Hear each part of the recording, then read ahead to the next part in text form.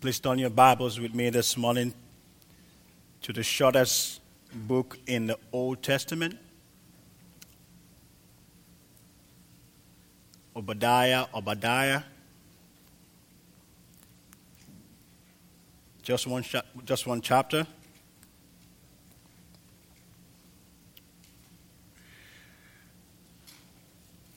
And I read, the vision of Obadiah. Thus says the Lord God concerning Edom. We have heard a report from the Lord, and a messenger has been sent among the nations. Rise up, let us rise against her for battle.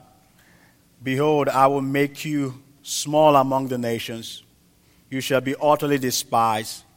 The pride of your heart has deceived you, you who live in the cleft of the rock. In your lofty dwelling, who say in your heart, who will bring me down to the ground? Though you soar aloft like the eagle, though your nest is set among the stars, from there I will bring you down, declares the Lord. If thieves came to you, if plunderers came by night, how you have been destroyed. Would they not steal only enough for themselves? If grape gatherers came to you, would they not leave gleanings? How Esau has been pillaged, his treasures sought out. All your allies have driven you to your border. Those at peace with you have deceived you. They have prevailed against you. Those who eat your bread have set a trap beneath you. You have no understanding. Will I not on that day, declares the Lord, destroy the wise men out of Edom and understanding out of Mount Esau? And your mighty men shall be dismayed, O Teman, so that every man from Mount Esau will be cut off by slaughter. Because of the violence done to your brother Jacob, shame shall cover you, and you shall be cut off forever. On the day that you stood aloof, on the day that strangers carried off his wealth and foreigners entered his gates and cast lots for Jerusalem, you were like one of them. But do not gloat over the day of your brother in the day of his misfortune. Do not rejoice over the people of Judah in the day of their ruin. Do not boast in the day of distress. Do not enter the gate of my people in the day of their calamity. Do not gloat over his disaster in the day of his calamity. Do not loot his wealth in the day of his calamity. Do not stand at the crossroads to cut off his fugitives. Do not hand over his survivors in the day of distress. For the day of the Lord is near upon all nations. As you have done, it shall be done to you. Your deeds shall return on your own head. For as you have drunk on my holy mountain, so all the nations shall drink continually. They shall drink and swallow, and shall be as though they have never been. But in Mount Zion there shall be those who escape, and it shall be holy, and the house of Jacob shall possess their own possessions. The house of Jacob will be a fire, and the house of Joseph a flame, and the house of Esau stubble. They shall burn them and consume them, and there shall be no survivor for the house of Esau, for the Lord has spoken. Those of the Negeb shall possess Mount Esau, and those of the Shephelah shall possess the land of the Philistines. They shall possess the land of Ephraim and the land of Samaria, and Benjamin shall possess Gilead. The exiles of this host of the people of Israel shall possess the land of the Canaanites as far as Zarephath, and the exiles of Jerusalem who are in Sepharad shall possess the cities of the Negeb. Saviors shall go up to Mount Zion to rule Mount Esau, and the kingdom shall be the Lord's.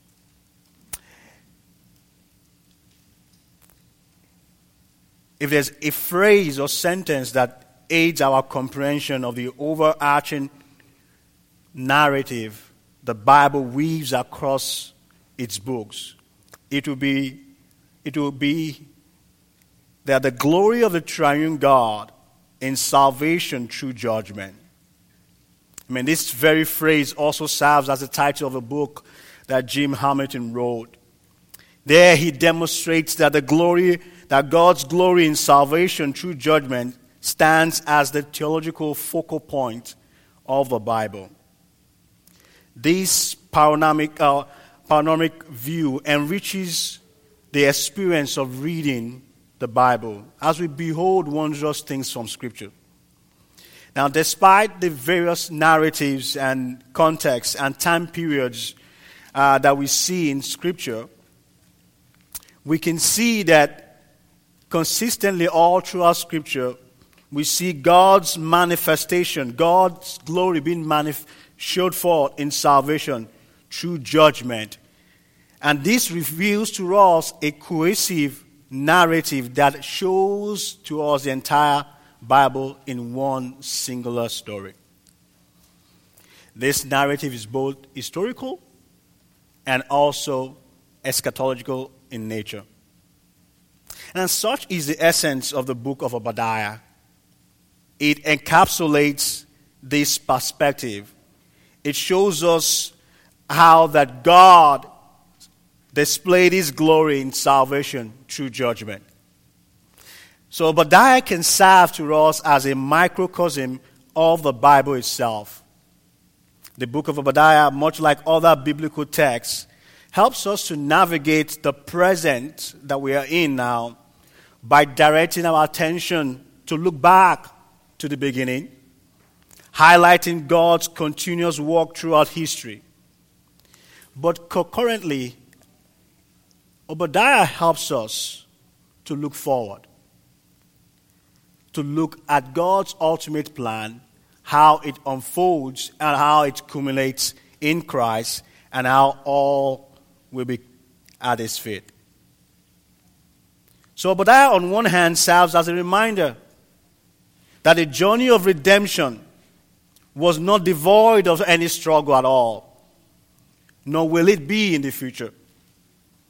It helps us to see how that God has triumphed and will triumph at the very end.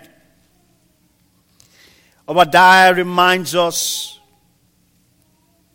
that all culminated in Christ, and He will inevitably prevail in the end, as the kingdom will be His.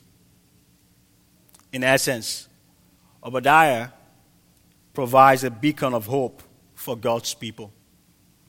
Why, at the same time, offers a caution to those on the opposing side. The title of our sermon this morning is "The Kingdom Shall Be the Lord's." Brothers and sisters, I'd like to introduce us to Obadiah. The key words for our worshipers in training today is kingdom, Edom, and vision. You notice the rhyme in there. Kingdom, Edom, and vision. The sermon is organized into three major points. And these points actually are focuses on the thematic structure of the book itself. From verse 1 to 9 that we have read, we see God's judgment on the kingdom of Edom. Verse 10 to 14, we see the reason for this judgment. And finally, verses 15 to 21, we see that the kingdom shall be the Lord's. Then we'll look at some applications. So consider with me the very first point this morning, God's judgment on the kingdom of Edom. The book of Obadiah opens with a distinct vision. One that is is a vision, a divine revelation exclusively given to the prophet. However, this is not just a general prophecy, but it centers around a particular nation known as Edom. Now, to fully understand the significance of this, we must turn to Genesis 36, verse 1, where it reads that these are the generations of Esau, that is Edom. Now, this is crucial to connect this together. Now, this crucial connection established that Obadiah's vision does not concern just a distant foreign nation, a nation that is not known to Israel, but rather it is a nation familiar to God's people. Who is Esau, or who was Esau? He was none other than Jacob's brother, sharing an intricate bond that extends beyond mere kinship. Both brothers experienced remarkable transformation. Jacob became Israel, and Esau became a nation called Edom. So Jacob's name was changed, Jacob's identity was changed, Esau's identity also changed as he became a nation. The very circumstance of their birth, marked by a struggle within their mother's womb, foreshadowed the complex relationship that they would have. In Genesis chapter 25, we saw that the Bible says the children struggled together within her womb. And she said, "If it is thus, why is this happening to me?" And Rebekah went to inquire of the Lord. And he said, "Two nations are in your womb, and two peoples from within you shall be divided. The one shall be stronger than the other. The older shall serve the younger." Now, this intricate interplay of history, lineage, lays the foundation for comprehending God's judgment on Edom. It underscores how this judgment is not only a divine response to the actions of Edom, but rather there is a personal issue here. One that resonates with Obadiah and the Israelites on a profound level. Esau sold his birthright. Jacob stole his blessing. Esau hated Jacob and promised to kill his brother after mourning his father's death. Though they met decades later, though they met years later, Esau running to meet Jacob and embracing his brother. The hatred wasn't over, as we've seen historically through the life of Israel. The hatred was still there. Now, knowing that Esau or Edom was Jacob's brother, the question now comes, why this judgment? Why was Edom judged? Now, first and foremost, it is important to note that this judgment is from the Lord.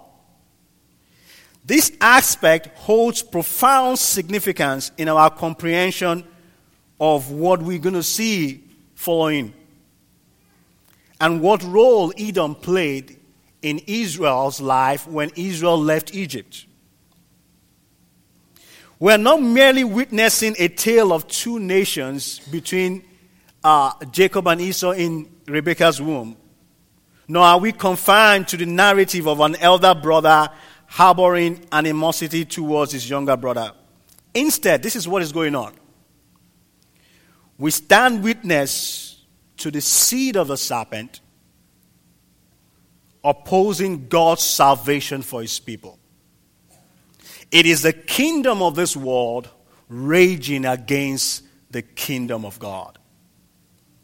This strife did not originate from Esau. Similar to Esau's action, we find parallels in the story of Cain, who harbored hatred towards his brother and killed his brother. The writer of Hebrews, in Hebrews 12, designates Esau as an unholy individual. Similarly, John told us in 1 John 3 verse 12 that Cain is of the lineage of the evil one. He's saying that Cain is of the offspring of the evil one. Although the offspring of the evil one has been inflicting pain upon the lineage of the woman throughout history, it is essential to recognize that this conflict transcends beyond boundaries. It's not about the border of Edom and Israel. This is not a border dispute. Instead, it represents an assault on the very image and the glory of God. That is why the vision of Obadiah is very important.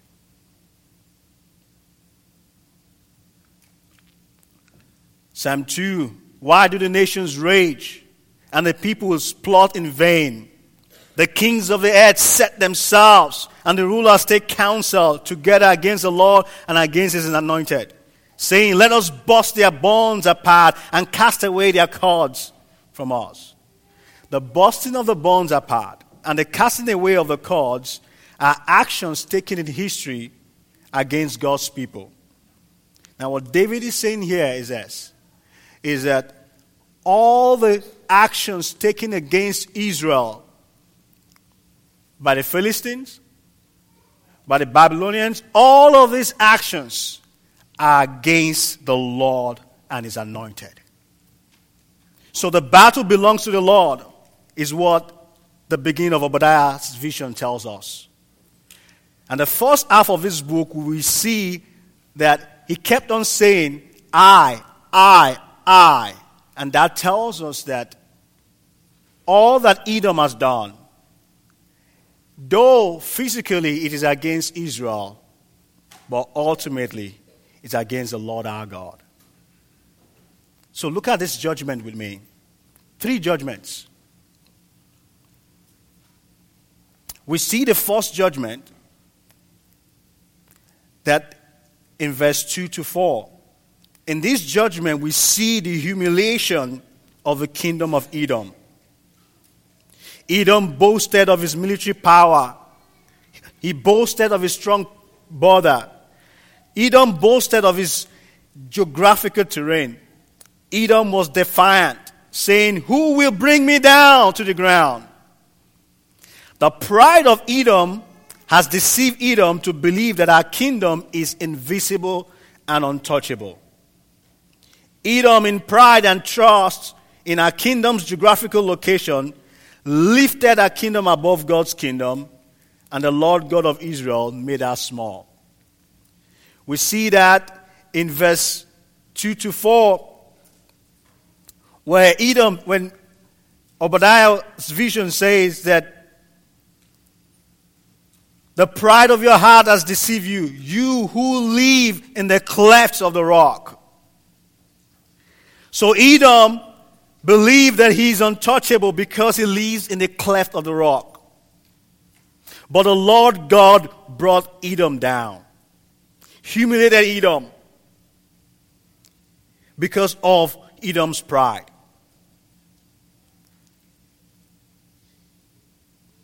Pharaoh, Nebuchadnezzar, and Herod, all have the same thing in common with Esau. They lifted themselves and placed themselves in his place of authority against God. And what happened? The Lord brought them down. The first judgment we see here helps us to see how that no matter what Esau is doing to Jacob, feeling that he is taking a revenge against Jacob, it is actually not about Jacob. Edom's attack on Jacob, Edom's attack on Israel, is an attack on the Lord God. And this is what Obadiah introduces us to. The second judgment we see in verse 5 to 7 shows us how that Edom was not just humiliated, he was brought to nothing. All of his resources were brought to nothing. An end to all that Edom was doing. This is a vivid illustration of the extent of Edom's humiliation as we see a degradation in all of our treasures. He went on to say, if thieves came to you, if plunderers came by night, how you have been destroyed. Would they not steal only enough for themselves? If grape gatherers came to you, would they not leave gleanings? Verse 7 says, all your allies have driven you to your bother. Those at peace with you have deceived you. They have prevailed against you. Those who eat your bread have set a trap beneath you. You have no understanding. Now we see in these verses a stark contrast between human-driven humiliation and God's utter decimation. Esau rejoiced in humiliating Israel. But when God stepped in, God brought him low. Thieves, plunderers, and grape gatherers, we see here these three distinct descriptions when he asks, if thieves came to you. Now we see here a description of how that even when thieves come, they can only gather enough. They can only steal enough as much as their storage can carry. But Edom, however, God's retribution against Edom, it's a complete and total destruction. And this is a warning. It serves as a warning to everyone, to all who oppose the will of God. That unlike man can do just as much as his ability can take him. But when you stand against God, there's no end to what the destruction will be. The third judgment of the Lord, which sums it up, is the destruction of the wise men and the understanding of Mount Esau. Verse 8 to 9. This is the judgment of the judgments. Because what makes the kingdom of Edom is these wise men and the high places, the place of worship that gives our false hope of power over all. We see a three-part fulfillment in this verse 8 and 9. First, we see in verse 8 and 9 that this has already been fulfilled, as we see in verse 1 to 7, which tells us that God destroyed Edom. God brought Edom low. Also, we see how the wise men of Edom and the understanding of Mount Esau was brought low in Christ. That on the cross, Christ brought the wise to low. On the cross, he destroyed the wise. In his death, he brought down the understanding of Mount Esau, leaving the mighty in dismay. And also in the future, we see that in the day of the Lord, the wise men and the understanding of Mount Esau will be brought low. Now, what does this mean for us?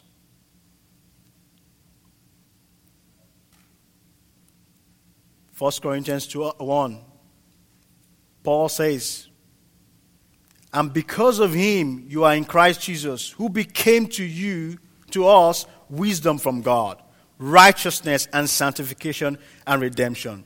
So that as it is written, let the one who boasts, boast in the Lord. Esau boasted in his wise men. Esau trusted on his mountain, and the Lord brought him low.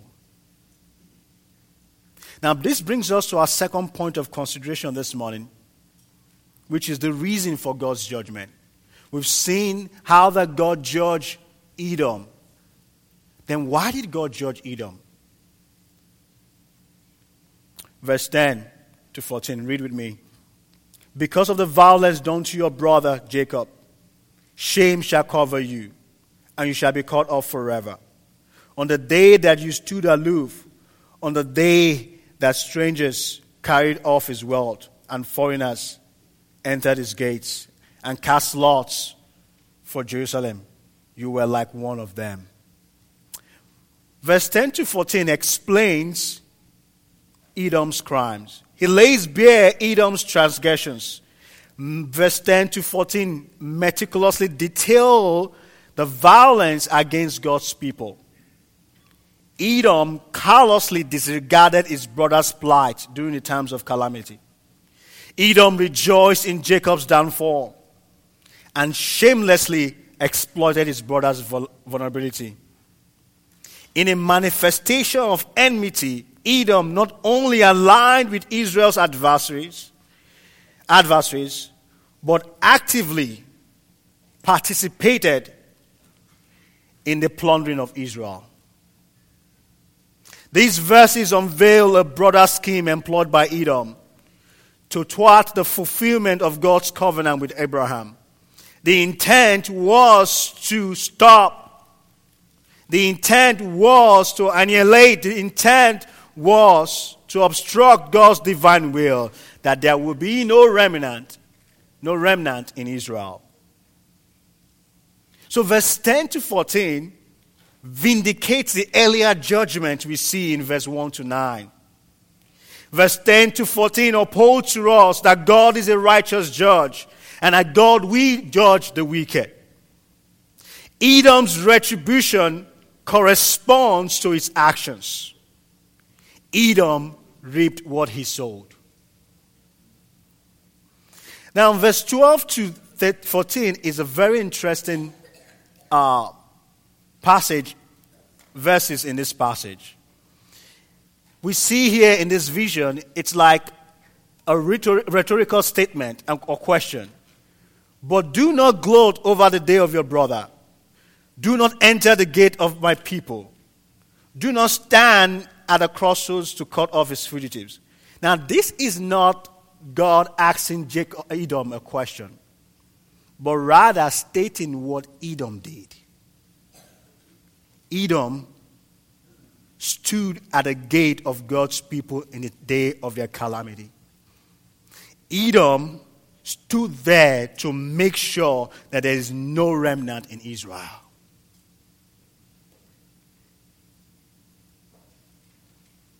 This brings us back to Psalm 2, when David said, "Why do the nations rage?" The book of Obadiah gives us the picture of the raging nation. How that Edom not only orchestrated a scheme, but actively was involved in taking out Israel. He said, do not gloat over his disasters in the day of his calamity. Do not loot his wealth in the day of his calamity. We see the extent of Edom's actions against Israel. And throughout history, we see the extent of the kingdom of this world, how they rage against God's kingdom. As we see in the last couple of months, how in the book of Acts, how the kingdom of this world rages against the expansion of God's kingdom to cut it off from the face of the earth. But in their raging, in their plot, in all of their scheming, there's one thing that they left out. There's one thing that the kingdom of this world will never understand, and they've never understood. That an assault against God's people is an assault against the Lord God. And He's a righteous judge. He will judge righteously. What Edom got was a righteous judgment. For some of us, I might be questioning, why would God bring him this low? I think that's a wrong question to ask. I think the question should be, why will man dare raise his head against the Lord God? Why will a man think that he can stop God? Why will a man ever think that he can obstruct God's divine will? Why will a man ever think that he can stand against God's will? That's the question that should be in our minds. For those who are on the other side, for those of you who do not know the Lord God, and you read this, and you're enraged and angry,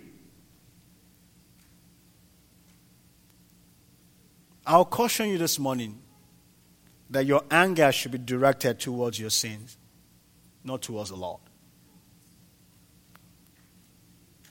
Because Edom reaped what he sowed. But that's not the end of the story. That's not the end of the vision. Because one thing is so important here, that the attack is against the Lord and his anointed. The attack is against the Lord and his people.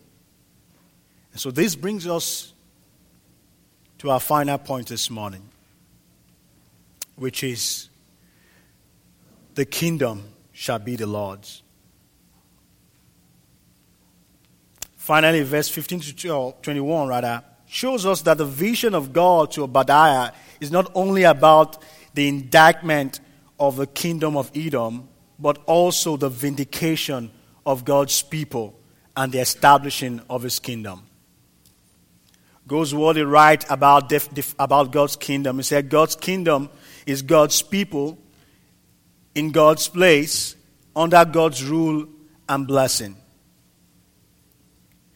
In the vision of Obadiah, we see a shift from historical verse 1 to 14 to an eschatological verse 15. He began verse 15 by saying, "For the day of the Lord is near upon all the nations."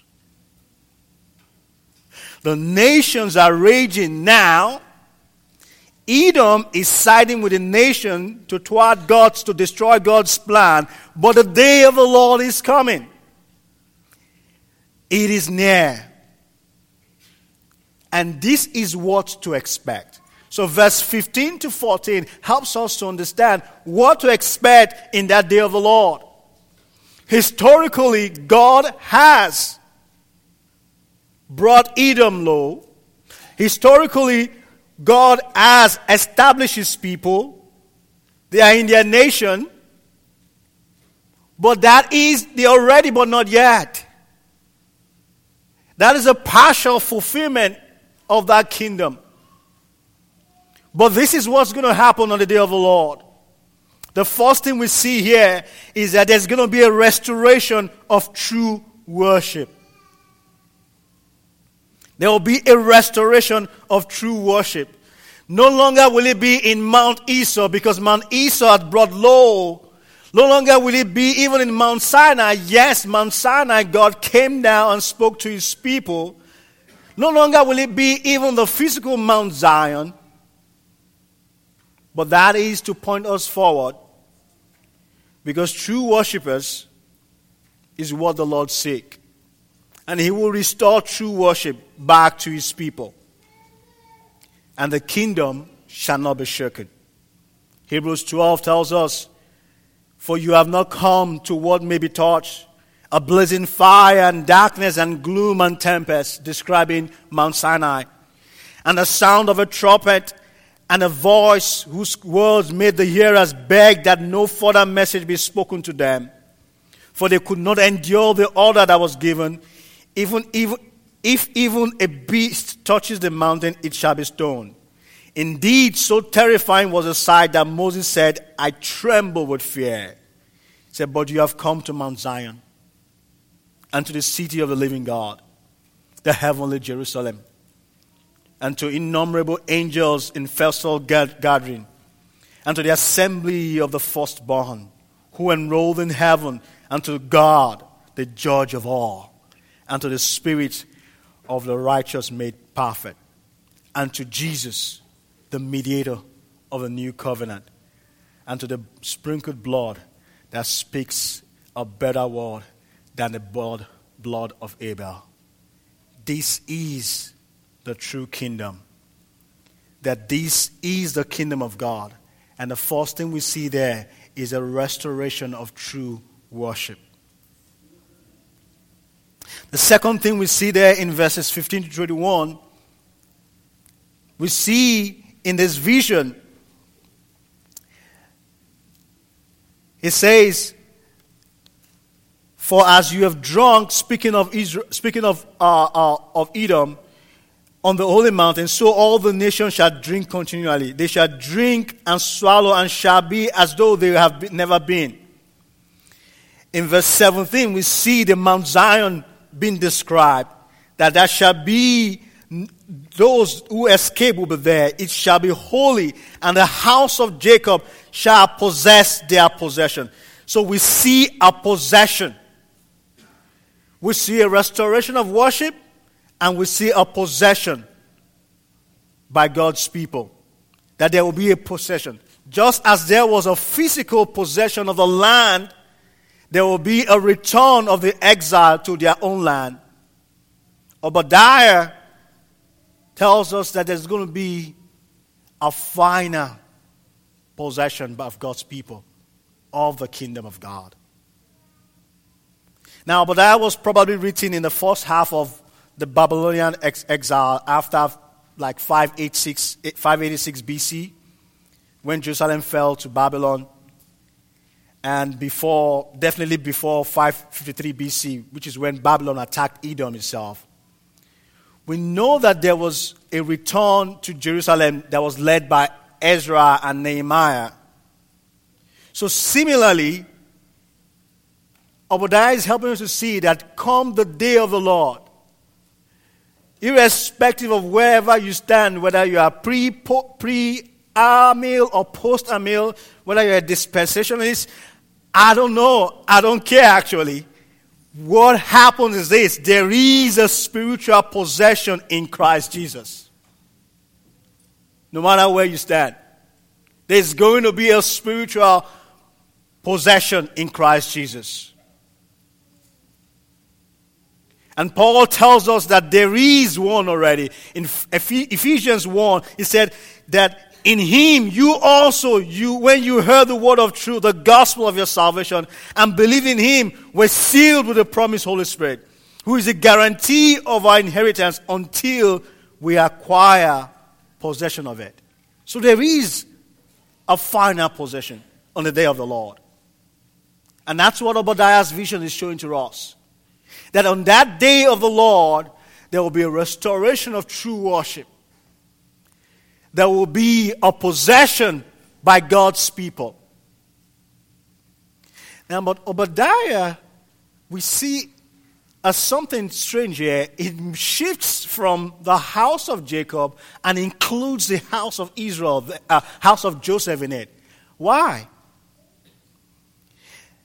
Probably because what Edom or Esau did to Jacob is just similar to what Jacob, the sons of Jacob, did to Joseph. So Obadiah is helping us to see how that just as the Lord God lifted Joseph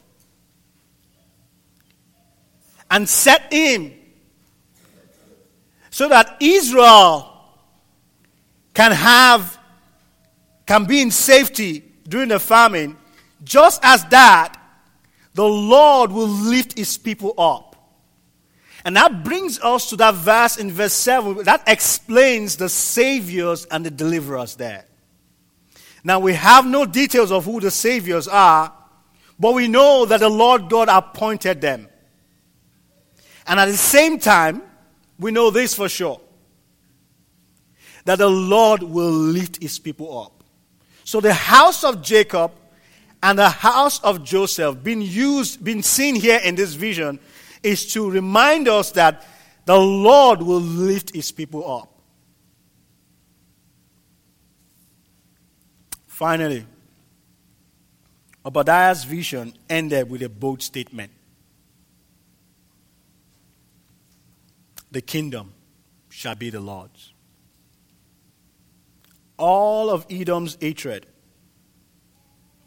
all of Edom's schemes, all of the attack all of the callousness, all of this wickedness, all of Edom's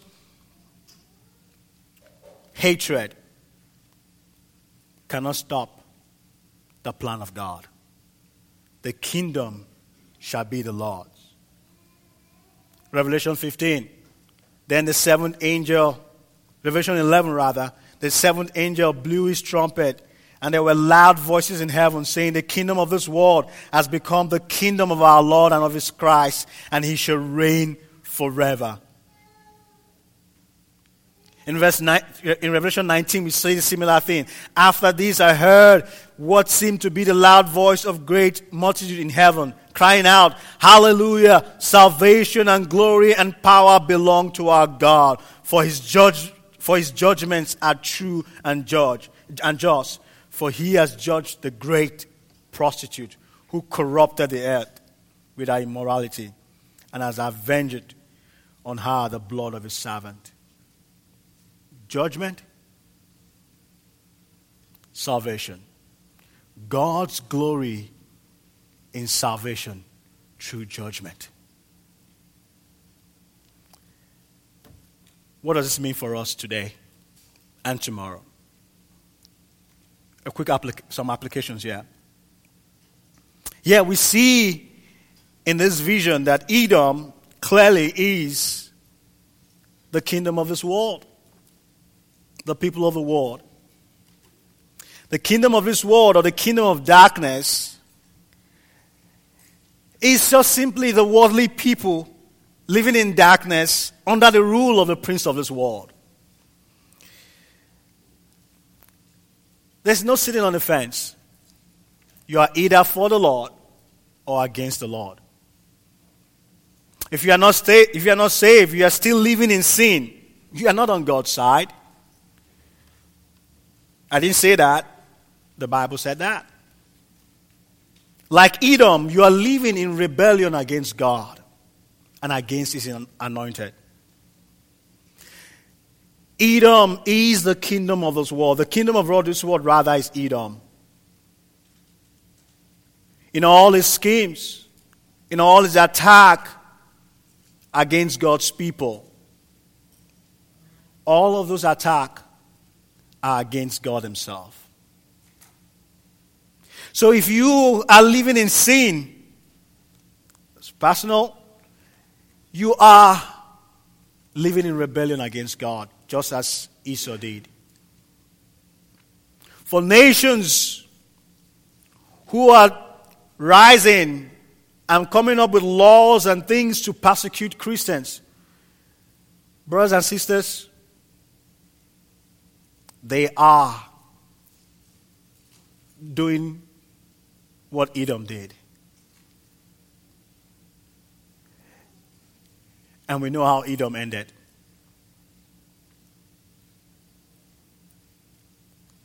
An encouragement for us as God's people, that though the kingdom of this world stood and supervised our persecution, though the kingdom of this world raged against us, though the kingdom of this world schemes and they continue to scheme against us, this is hope for us, that God is on our side. Though it might not seem like things are the way we want it to be, though we may be on the verge of despair, like Israel was when Edom stood against them, let us be reminded that we are God's people. And we are in God's place, under God's rule and blessing. And at the same time, I want us to be reminded that we are God's people, and we will be in God's place under God's rule and blessing. The kingdom we proclaim today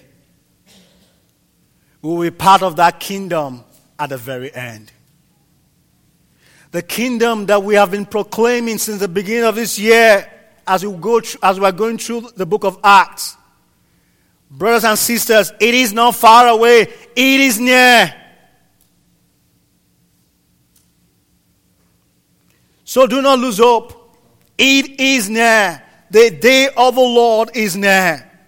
That perfected kingdom will come, and we will be part of it. So rejoice. Strange. I say rejoice. Yes, rejoice. Rejoice. Not the fact that you are saved.